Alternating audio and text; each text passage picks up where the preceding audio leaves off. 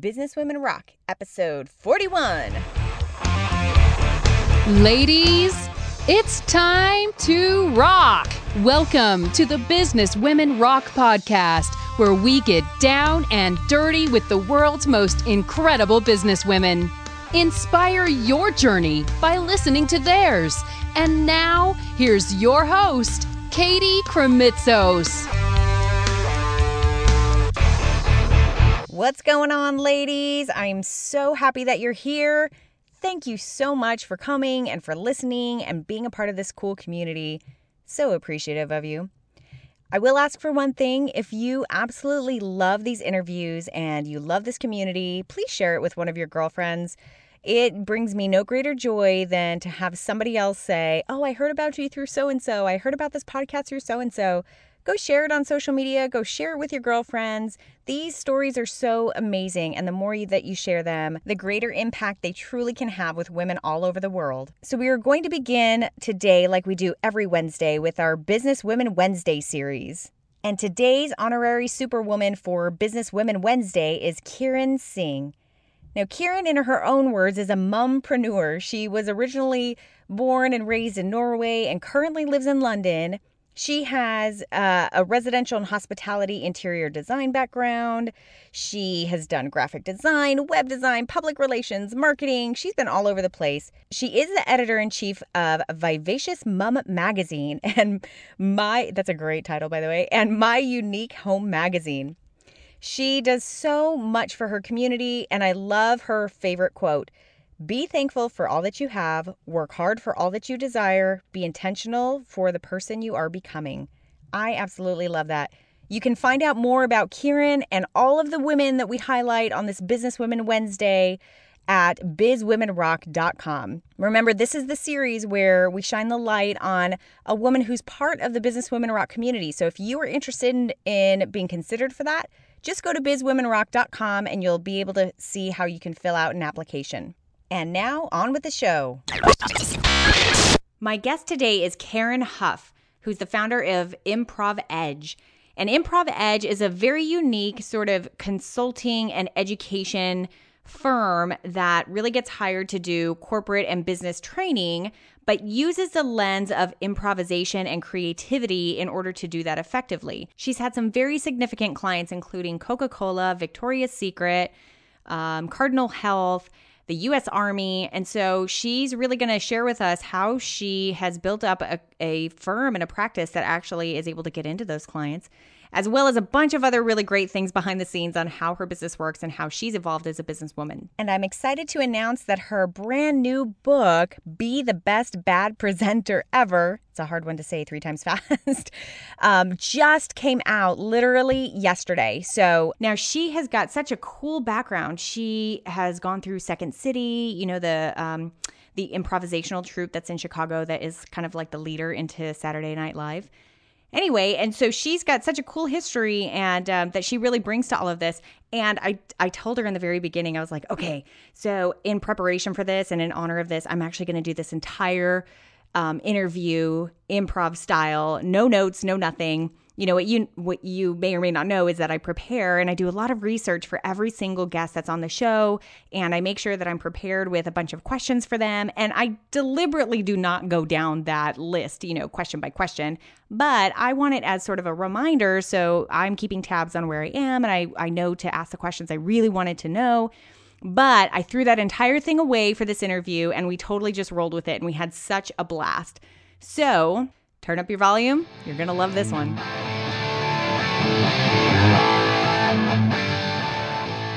Karen, thank you so much for being on the show today. Oh, it's my pleasure. I'm laughing so hard because our prior conversation to going live was literally like, okay, so, you know, we're going ready. Let's, you know, clear our throats. Let's have some water. And hey, by the way, I bet you're Miss Improv. I bet you have some cool little tips on how to like get ready for this. And you said... Yes, I do. As a matter of fact, they're in my new book, Katie. Perfect. Okay, what's a little tip? You know, is there like a little la la la la la la la? Yes, there is. There's like a whole chapter on using your voice and how great your voice is as a tool for businesswomen, for speakers, whatever it is. And so it's warming up.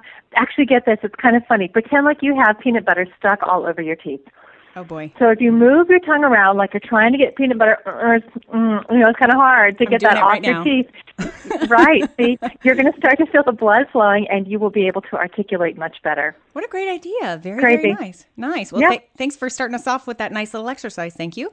I'm so excited to have this conversation today because your company, Improv Edge, is all about a foundation of utilizing improv and improvisational skills to bring that into the creativity of business, which is so out of this world and different from anything else that I've ever heard. And so I really want to, I want to, make sure that we're getting the story as to how you've even come about with that idea and what you're implementing and what that business really looks like for you, some of your things that you've experienced along on your journey. But in celebration of this improv conversation, I'm throwing away my notes and I'm just going to be able to go off the seat of my pants and have a nice conversation with you. So I do want to start. Excellent. Thank you. I do want to start where we always start, which is give us a little bit of your background so that we can really understand why this has even been an interest to you and what really sparked you moving into this space. Sure. So, I think we've all had more than one life, especially I think women moving into entrepreneurial spaces. So I actually started working on the stage at the age of 5, and I became a professional around 14, getting paid for some of my work. So I'm one of those weird, strange people that loves to be on stage. I love to be in front of people. And when I went to Yale as an undergrad, I learned how to do improv comedy. So this was a new art form for me, and improv is where 5 or 6 actors get up on stage. We do not have a script. We don't have props. We don't have costumes. We don't have makeup. We have nothing that normal theater actors have. What we do have is about 2 hours and maybe 100 people in the audience. Go. It's incredible. It's the most incredible work I've ever done. I loved it. It's highly, highly collaborative and completely in the moment. And so when I left college, I was very lucky. I got to train with the Second City and perform with them briefly. And I went off and got a great agent and had a huge career. So I did film and TV and radio and improv and Shakespeare. And I was just very lucky. I had a great agent, and I had an excellent career. So my question there is that obviously you learn things right away from the beginning of learning how to improv, of I would imagine, first and foremost, how to deal with fear of the unknown, which is directly applicable to business. So can you talk a little bit about what you learned there, maybe what your personal experience was about learning how to get on the stage in front of 100 people with 2 hours and no script? Like, what was that like, and what did you have to overcome, and how did you do that? Well, that's the thing, is that the unknown is actually the stock and trade of improv. And so many people are afraid of what's coming next if they don't know exactly what it is. But I think that fear goes away, which was a huge help to me as an entrepreneur and a business person. Because whatever is unexpected and whatever you don't see coming is what's coming. So the way that we learn to cope with that, number one, that I love, is that improv is a team sport. It's not stand-up comedy. There was always somebody else on stage for me to lean on. And if there wasn't somebody on stage, there was somebody in the audience that I could go to. And I think that sense of collaboration and that there is an answer out there, maybe not in my head, but in someone else's, again, is such a translatable idea to business, because I know we are constantly running into things we've never done before or never experienced before, and we're trying to build a business or trying to build a career. And that sense of, the answer is there. I might stumble a little, but what I do is I get up and I try again, and I kind of laugh and keep moving forward.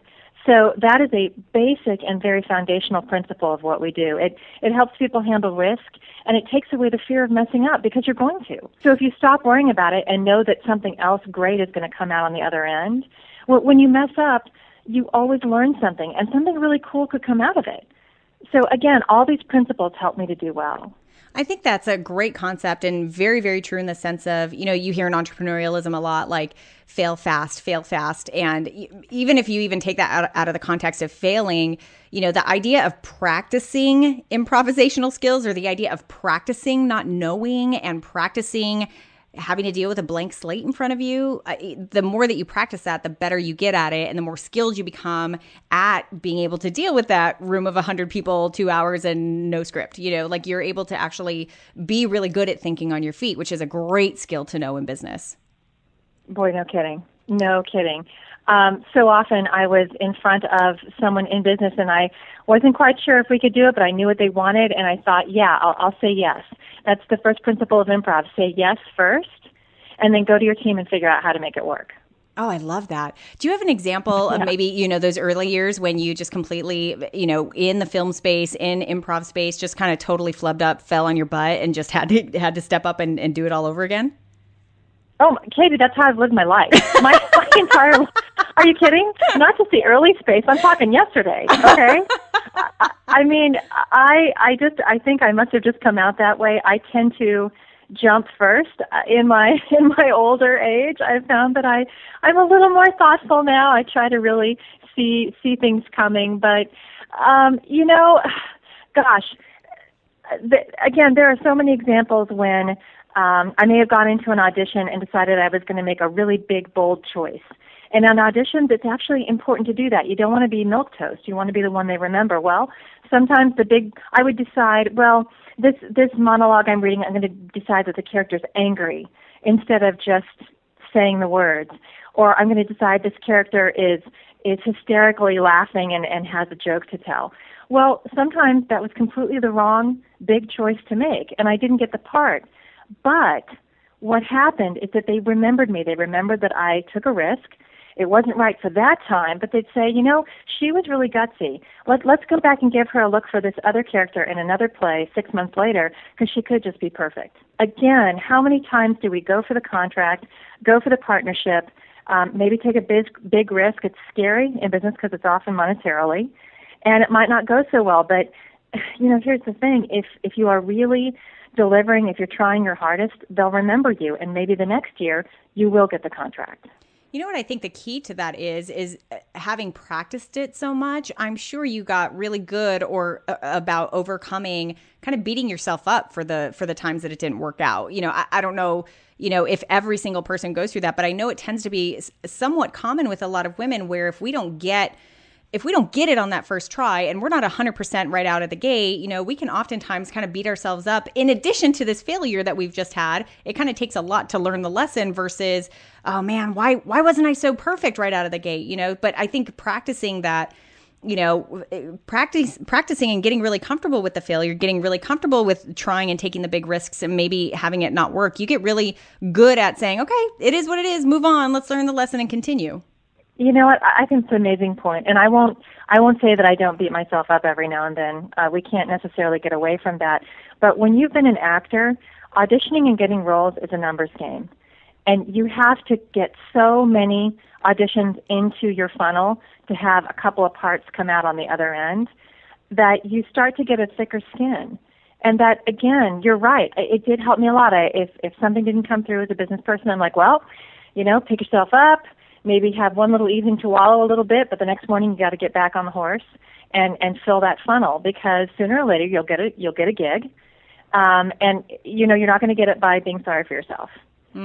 That's so great. And here's the other thing: you don't want the contract or the part if it's not right for you. So take us through the transition. So you had done The Second City, you had been in films, been in TV, had this whole acting and improvisational career. And then what happened? How did that lead you into your company?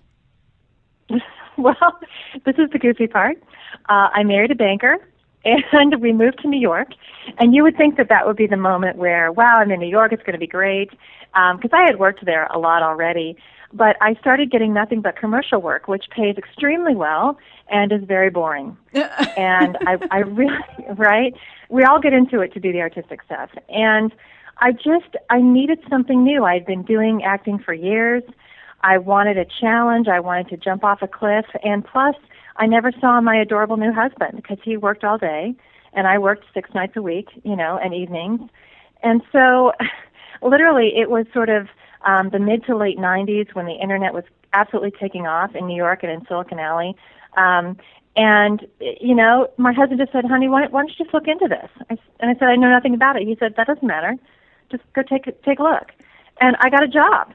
Wow. I had no background in IT whatsoever, but I gave an incredible interview. I was very honest about my shortcomings, but I also talked about my transferable skills, right? I was collaborative. I was great with people. I had sold before. And I ended up working with startups, and I had this intense business education, Katie. I was able to work with one startup in network engineering that went public, so I got to be involved in that entire process. I stayed in network engineering. I went to another startup, and they were acquired, which is a totally different kind of experience. And then I remained with one that was private. And, you learn about stock options, you learn about business very intensely. It's those 80-hour weeks. It's cramming every night. It was awesome. And it was a completely separate sort of world. And this is where the transition began to happen. I was way more successful than I should have been. Okay, I knew nothing about what I was doing, but I did know how to sort of think of unusual situations. I knew how to collaborate with people. I knew how to think on my feet, and those skills started to really resonate for me. So the transition to the business occurred because a good friend of mine was sort of doing the same thing. She had been an improviser and gone into banking, and she was getting her MBA at Wharton, and she came to me and she said, I took an entrepreneurial class, and I want to write a paper on the idea that improv can help you be a better business person. And so we started talking and collaborating and messing around, and we came up with the idea of a training company. And her professor thought it was a great idea, and he said, hey, use my class as a guinea pig. And so for the next 8 years, I got to test all of my theories at Wharton. Wow. What a great opportunity and a great platform. Crazy luck, yes. So what we were looking at is, can we prove, without just being anecdotal, but can we actually look at psychology? Can we look at neuroscience and OD? Can we prove that our ideas about the behaviors of improv, that they belong in the corporate setting, that they are meaningful, that they are found in high-performing leaders and teams? And yes, we were able to prove that. So were you still working your job with those companies while you were working at Wharton, or while you were doing these classes at Wharton with your friend? Oh, yeah. It was sort of a research project. It was just a hobby, kind of a love thing. Gotcha. So you guys were working on this on the side. What kind of stuff were you doing with those companies? The company that went public, the company that stayed private, the company that got acquired. Like, what were those actual practical things that you were doing on a regular basis with them? I was running their sales teams. So I opened a regional office for one of them, and I was helping to expand their client base. I had to learn a lot about technology and about clients and partnerships, and it was fabulous. So at what point, after these 8 years of kind of, working through and processing all of these ideas and theories that you guys were having and really coming to something set, at what point did you really say, okay, we've got something, let's start this? Well, all along the way, we were getting clients. Okay, here and there, squeezing them in whenever we could. We took a long break when I left New York, went back to Chicago again, and ended up having another baby. So, right, that's always a moment where we all need to pause. And my husband's family is in Columbus, Ohio. And he wanted to move back. They needed him to come back and help with the family firm. And so I had to quit my job. And so I land here in a city I've never been in, and I don't have a job. And it was this moment of, well, I've got this thing that I love on the side. What can I do with it? So I just got a phone line in my basement. And by 2005, I bought out my partners, including my original friend. She wanted to just remain in an advisory role, and incorporated, because I had such momentum going at that point. I really could see it happening. So can you get a little deeper into this whole buying out your partners thing? So what partners did you have? You had one of your girlfriends, and then what other partners did you have? And what steps did you actually have to go through? What did that entail, actually having to buy out your partners?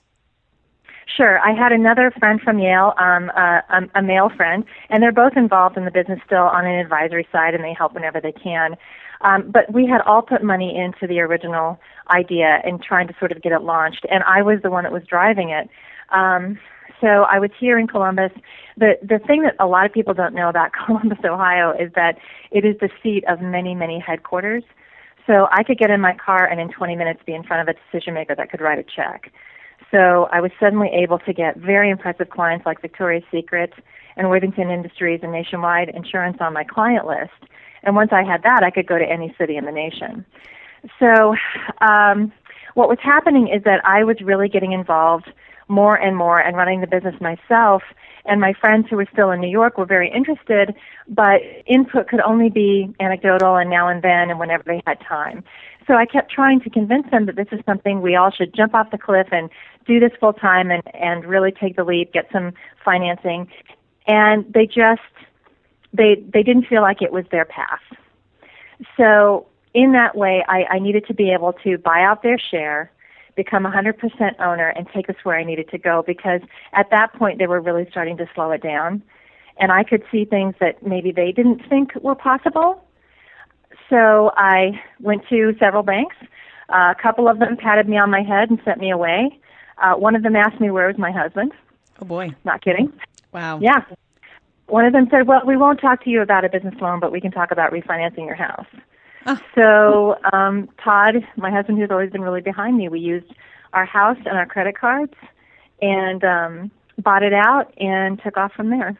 So obviously now you have 100% of the business. Now you're totally on fire, can make every decision that you want for yourself.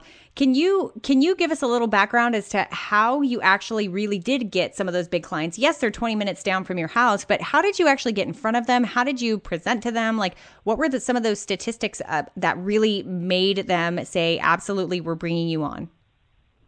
Sure. I would say as different as they can be, and Katie, you probably had the same experience. So one of them was literally a cold call. I called the main the main front desk of Victoria's Secret. I asked enough questions. They finally put me through, and for some reason, the director of HR picked up his phone that day. And he was a very great guy, just really open to all sorts of ideas, and was willing to listen to me for a minute. And so I talked to him about the idea, and he said, all right, so would you do a pilot? And there we go. Another instance was I wanted to continue my research but couldn't keep going back and forth to Wharton. So I found a wonderful organization, Otterbein University here, which is a small university. I made a deal with their MBA professors to start testing my material with their MBA students. Well, one of their executive MBA students was also involved in the work of developing leaders at a multi-billion-dollar steel industry. So he introduced me to his boss, and that became one of our longest-running programs. I mean, it's all about getting out there and trying. And certainly there are clients here that I've been trying to get for a long time and still don't have. But I got out and met people. I tried to find out. I read the papers like crazy.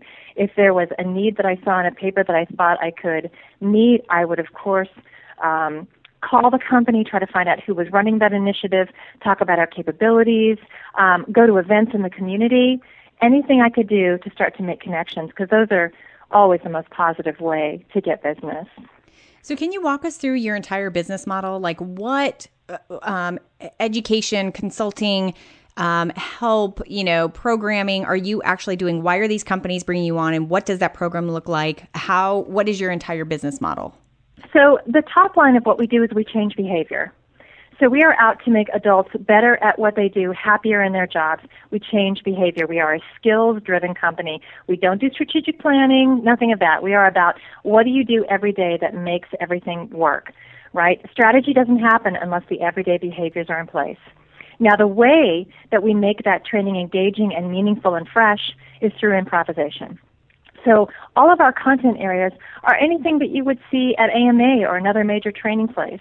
But it's far more engaging and interesting when it comes from Improv Edge. So we deal a great deal with negotiation. We also cover executive presence. Presentation skills is one of our biggest areas. We've trained now over 1,000 people just in presentation skills. We also do a great deal in change management. And as you may imagine, creativity and innovation is a huge area for us. We've been covering that for years because there's so much around how do we manage frontline innovation, how do companies innovate, et cetera. And leadership development, I would say, is certainly one of our most impressive areas. Now, because of who I am and I'm so passionate about it, I also do a ton of my own work in gender studies. So I have a whole separate area around women in negotiation, what are the pitfalls and advantages of women specifically in that arena of negotiation, and also around things like executive presence. Where do we get in our own way? Where do we not have the confidence we should? What are some of the backlash that we deal with? And I write a lot on that. We do a great deal in inclusion and diversity. I'm proud to say my ensemble is very diverse, and we address that in the work that we do with our clients. So it's all of the major content you would think would come from a very skills-based company, but it's driven by the idea that improv and is a fresh way to take a look at how we behave together and how we're effective as a company. I love that. That is very cool. I know that there are so many women out there who whose business is really kind of doing this consulting and doing this skills-based consulting in the way that you're talking about, obviously with their own tweaks and personalities and experience coming behind it. But if you could share your advice with some of our listeners who might have a particular area of expertise, and they know that they have a good programming, they know that it gets results, and they're trying to get out there to get the clients, because I don't think that that's an easy sell. If you don't have your little, pitch ready, if you don't know how to exactly present it in a way that's very easily digestible from your potential clients, it could be like, oh, why am I going to bring you in to, do team development, with my team? Can you give some advice to the women out there, or to any of our listeners who want to be able to have that business model? They want to be able to do it effectively and successfully, and how they can really build their clientele? Yeah. So first of all, get a lot of advice and talk to people who do this better than you do. So, for example, understanding how to position my company is a constantly evolving process. It is tough because, we're asking people, we're somewhat out there. We're different than what they've seen before, and we're asking them to commit developmental dollars. So I do everything I can to help them see why it's useful. I keep track of all of our results and statistics. I ask my clients who loved our work to give testimonials. And I talk to other companies like branding companies around how do we go to market effectively? Or if you were to do my pitch, what would it sound like? What do you think was most effective in the work that we did for you? I also, try to just keep learning. Whenever I have a chance to maybe do some free research or a free workshop with a group that could give me something in return that's very valuable, do it. Take your stuff out there, get in front of some audiences, or get in front of some potential people that could be your clients, and have a little give and take. Don't just give away your stuff, but give it away at a place where you can get feedback, or you can get some value, or get a client list, or something else. So think about what you can trade. I did a ton of swaps, especially early in my growing up my business, that were incredibly helpful and effective.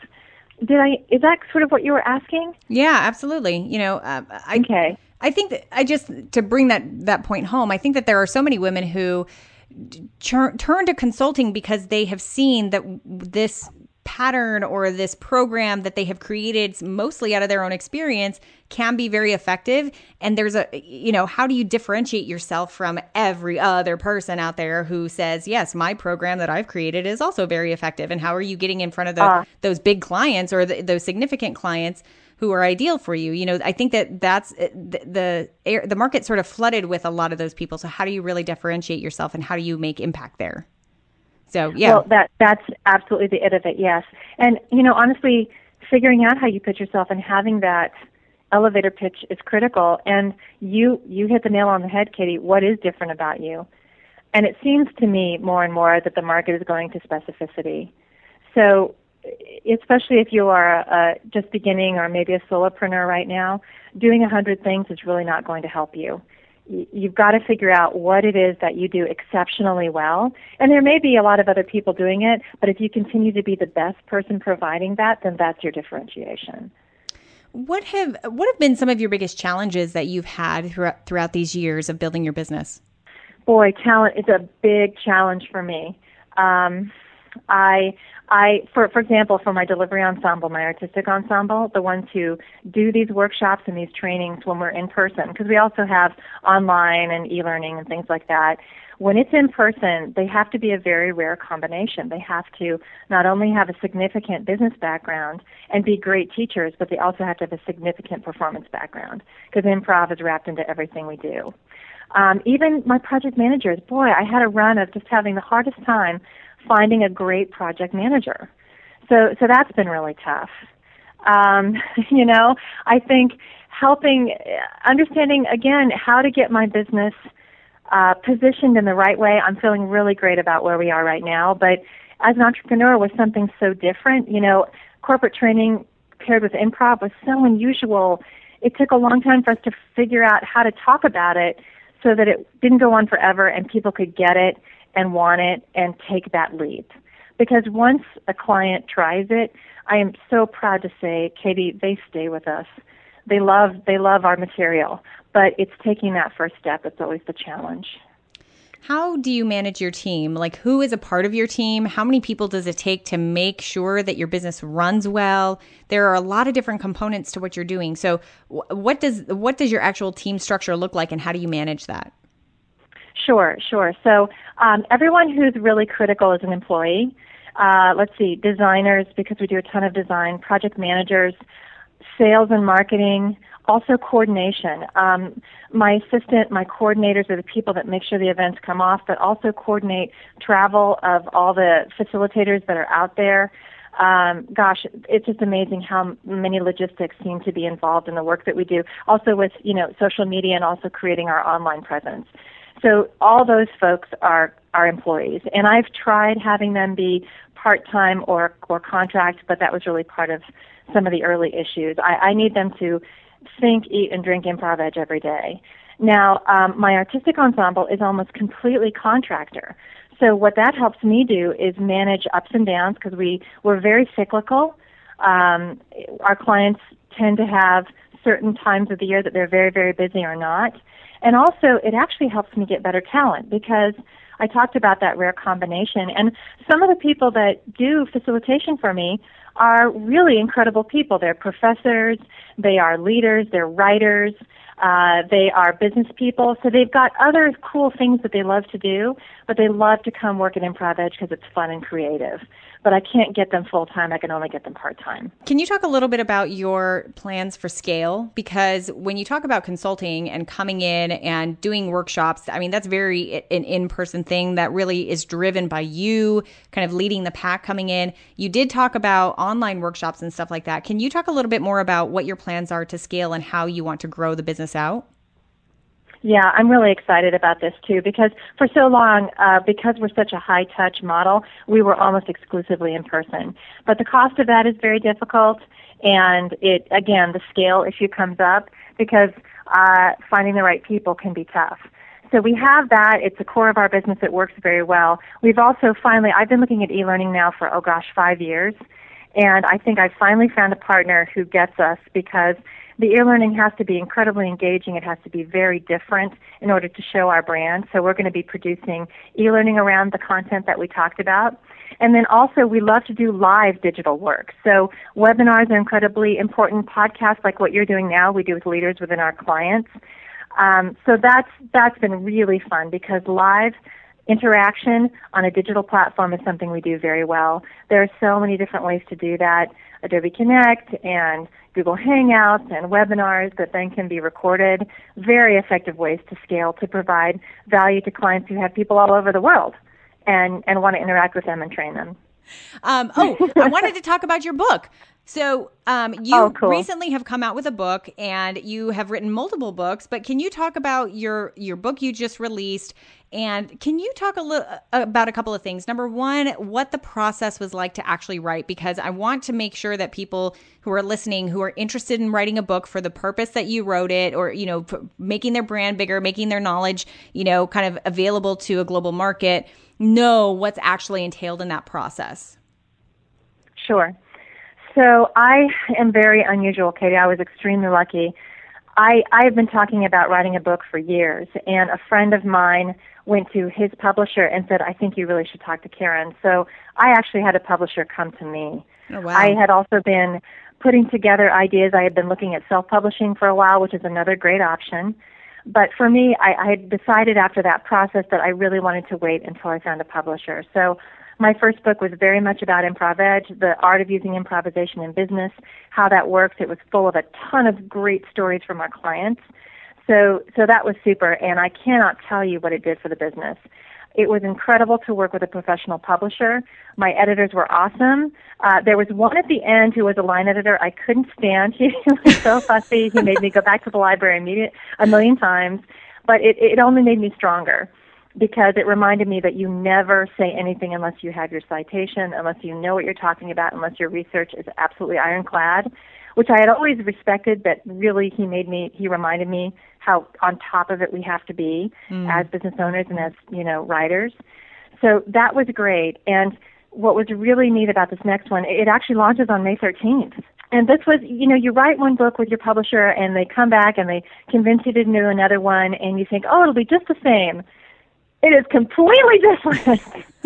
There is nothing the same about the second time around. I had a different editor who was great. There was a lot of terror. I had turned in the whole first draft. It almost killed me getting it done because it was our busiest year. And after looking at it, he kind of said, I think we're going to need to rewrite the whole thing. Oh, my goodness. And that's just, you just think you're going to curl up and die. But, he was right. All the content was there, but the tone was wrong.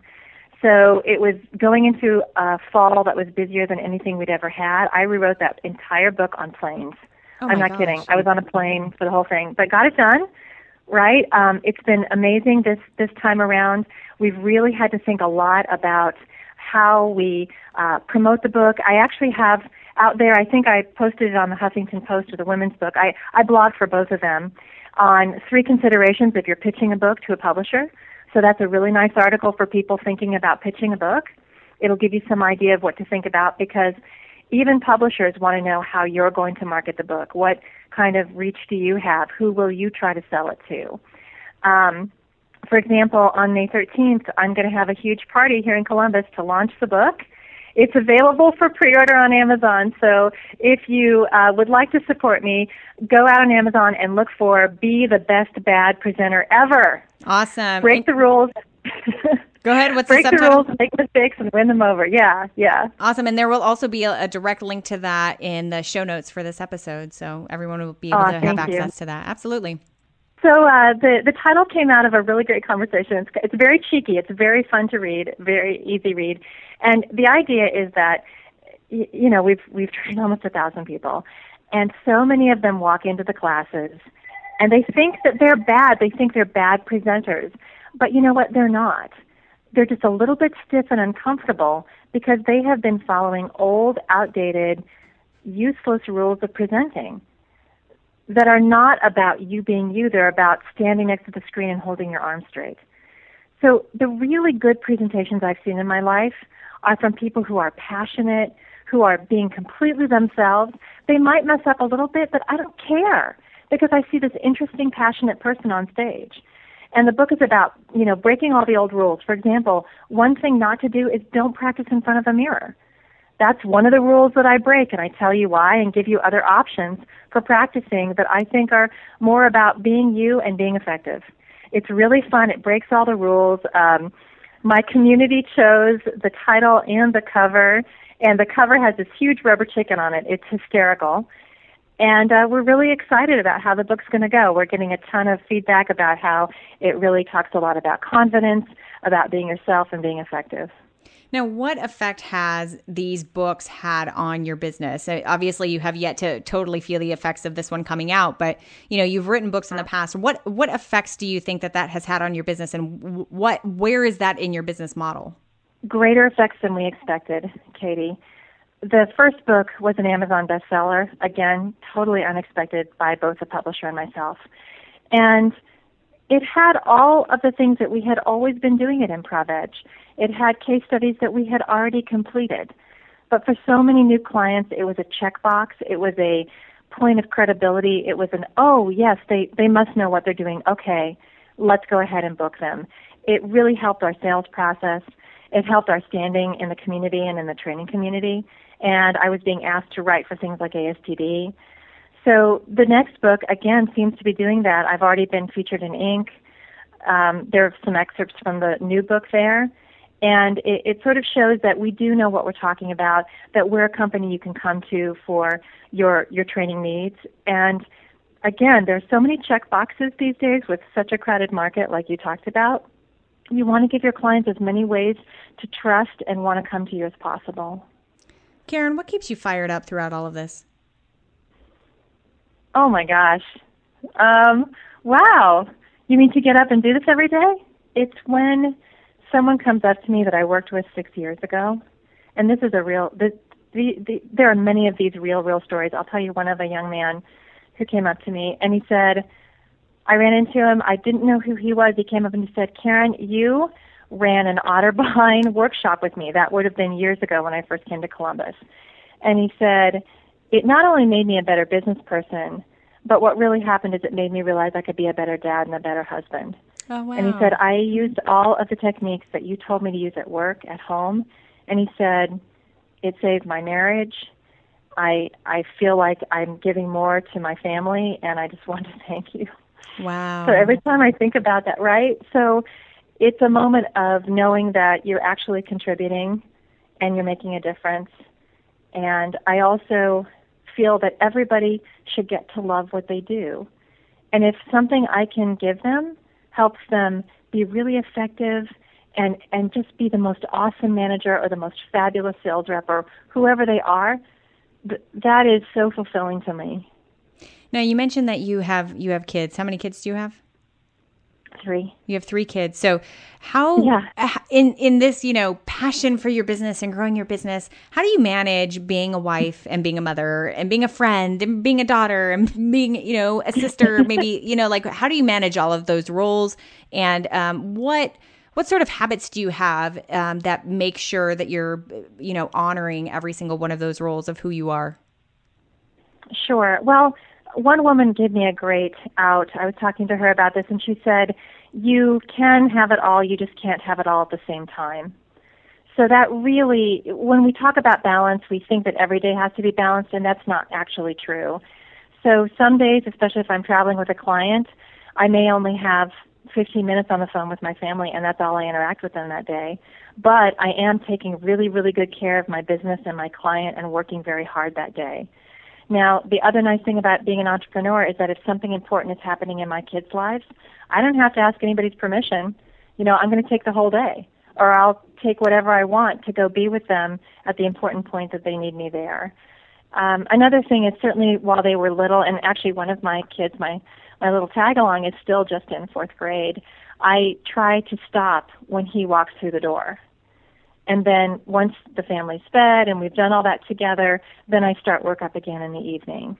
So I get to choose when I work so that I can try to be there for the important things. And I'd say for my community, I really love to volunteer. I'm involved in a lot of things like the Women's Book, the Women's Fund, the American Heart Association, and I bring my kids with me to those events. Great. I took my daughter out of school today, actually, for something that was about Girl Scouts and girls in the community. She's not a Girl Scout, but she is a blogger, and she's really effective and really passionate, and I wanted her to see this. And so I bring them with me.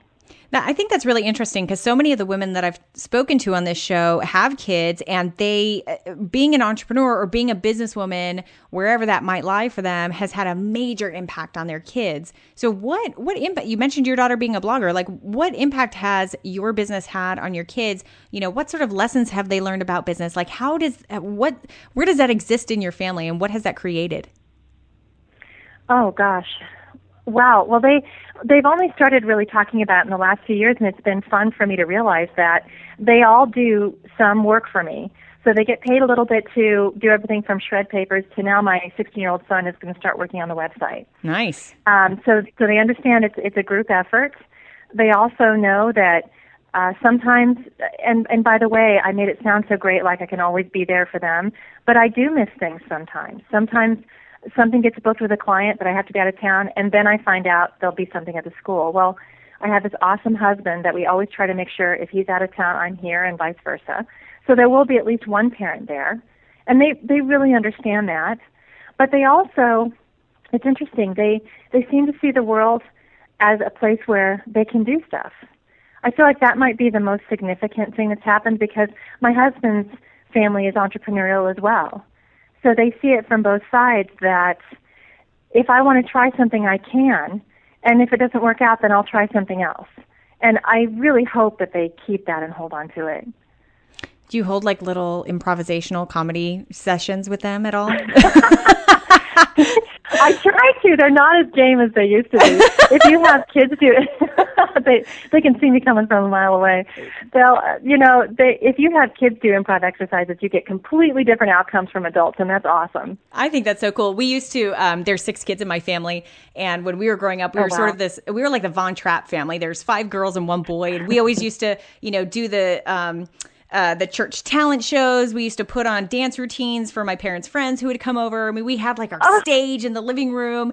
We had so much fun. We still to this day have a mad Copacabana song by Barry Manilow. Thank you very much. And I got to tell you, it was so much fun to create and play and, just be able to do that with a group of people. And I haven't thought about that in quite some time, actually, until you kind of bring up this idea of let's play together and let's, try all of this out. And you kind of get a sense for what that could do if you're willing to take that risk of having fun and just letting loose, just like we used to do when I was a kid. I can imagine, what your kids have been able to learn from that. That's pretty cool. Well, Karen, I really want to conclude this conversation with making sure that we really understand, what vision you see for your company. Like, what do you see in the future? What is it you really want? What's your big impact? Where do you want to go? I want to continue to help people lead better lives at work. I want to tackle more content. I'd like to continue to grow, but I do see a lot of possibilities. I think the possibility of being acquired is definitely out there because what we bring is so fresh and so engaging. I've already had lots of much larger companies want to partner with us, which is very exciting because we bring a completely fresh sort of approach to content that a lot of people are used to seeing, like negotiation. Okay? So I like to think that the world is wide, and I see possibilities of acquisition. I see possibilities of growing and staying a boutique provider. I see possibilities of maybe starting another business, but I don't really know what the future is going to bring because I certainly didn't see Improv Edge coming. So I try to stay open, and I try to investigate as many possibilities as possible. Karen, I really want to thank you so much for sharing your story here with us today. Absolutely 0 notes did I look at this whole time. Thank you very much. Yay! Yay! And it was a great conversation, of course. So thank you so much for rolling with me this whole time. And just such a great story. And big congratulations to you because I love that not only did you really have the confidence to really just go in and provide something so unique and so different, but that you truly make it happen. Like you knock down the doors, you keep moving forward, and you're just constantly creating new ways of being able to make the impact that you want. So big congratulations. Thank you so much for truly, giving us a great picture as to how this business has been for you. And, I know I took so many things from it. So thank you very much, Karen. Oh, Katie, thank you. And such a pleasure to be part of your successful podcast. Thanks for having me.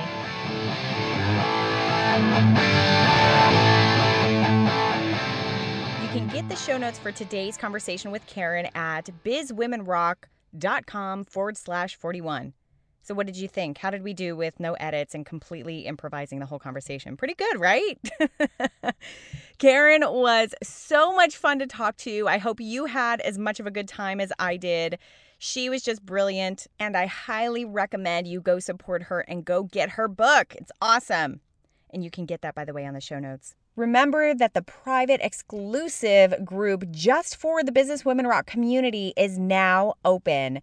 It's called BWR Connect, and all you have to do to participate and to be a part of the community is to go to bizwomenrock.com, go opt in, and you will get all the instructions on how to do an easy click to get into our private Facebook group, okay? I hope to see you there. Thank you so much again for being here. I will see you on the next episode.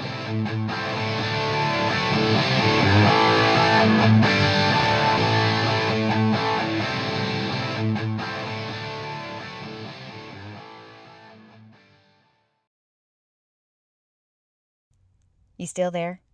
Look, I can do improv all day long, but I gotta tell you, it is a very scary, high-stress thing. I much prefer to be prepared.